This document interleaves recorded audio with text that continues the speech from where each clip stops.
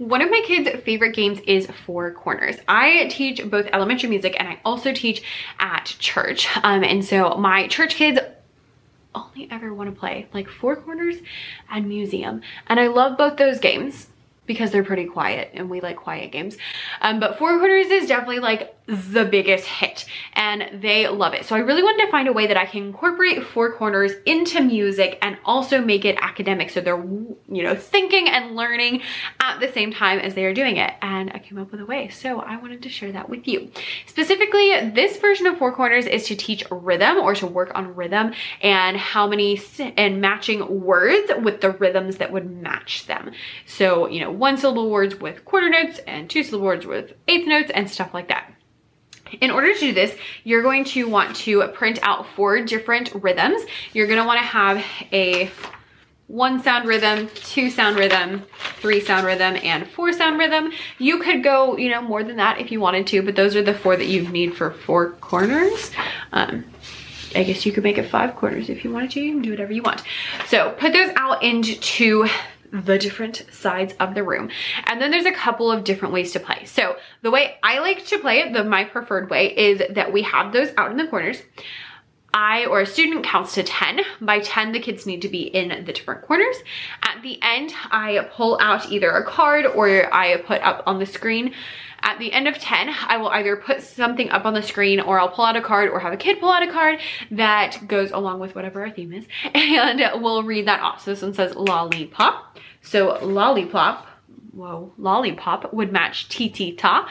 So anyone who's in the corner that says ti-ti-ta would then be out and go sit down. The reason I like to do it this way is because it makes it more random who actually gets out. And it means that we actually have to think about like, okay, what rhythm would this match? And we kind of talk through it as a group.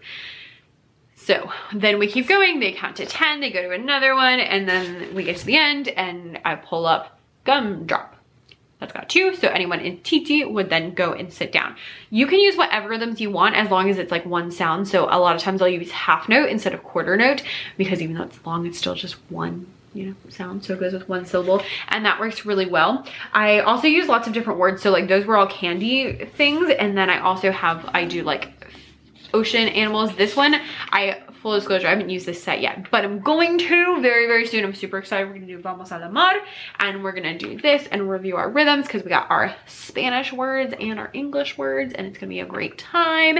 And so same thing, tortuga would be ti-ti-ta, so those people would sit down. Fish would be ta, so those people would get to sit down. So that's version number 1. Version number 2, if you want to do more of an assessment, is you could put the card up on the screen and then have the kids go to that corner. The downfall to this being that then kids can see where the other kids are going, and so it's not a very reliable assessment because, again, they can see where other kids are going, and so they might, you know, just go where the other people are going, which is totally understandable. If you want to make it more of an assessment, I do, again, this is something you can totally make up on your own. You can draw it by hand, you can do it on the computer, whatever. But if you want ones that are already done, I do have these 2 sets, which I will link down below, and I plan to add some more because they are so much fun. So I do have these sets in my TPT shop. I will link them below, and along with them, you get a whole bunch of different rhythms. So you'll get half note, you'll get dotted half note, you'll get quarter note, you'll get like lots of different kinds of rhythms, so you can use it with all different grade levels in the one file. Yes. And then I also have 2 versions of assessments.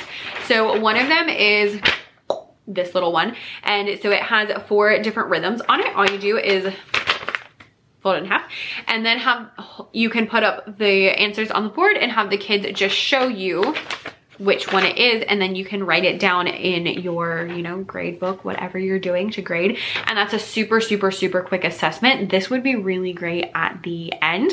Like maybe we do the active version first and then we sit down and do this and I take a quick assessment to see who's understanding what the heck we're doing and who has no idea what's going on and needs a little bit more work.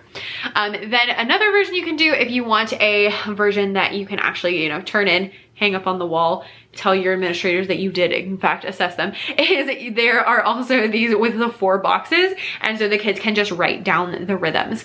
Or this one's candy rhythms, so after Halloween you could have them like put pictures of candies in there, or like take their Halloween candy and like group them, or if you're really nice you can give them candy and group them, but your girl's not gonna do that because I don't want to die. So there's that. But these two ways are really good for assessment. The other ones are more like just for fun. So this has been a huge, huge hit. My kids love Four Corners. It is a great time. And so this is always a really good way to play it and also make it academic. You know, it's like we want to play it, but make it academic. So really, really fun. I will leave these down below in case you want to purchase ones that are already done. But again, you can totally make it up yourself. So yeah, thank you guys so much for watching. I would love to know if you have done Four Corners before. If so, let me know. And I will see you next time. Bye.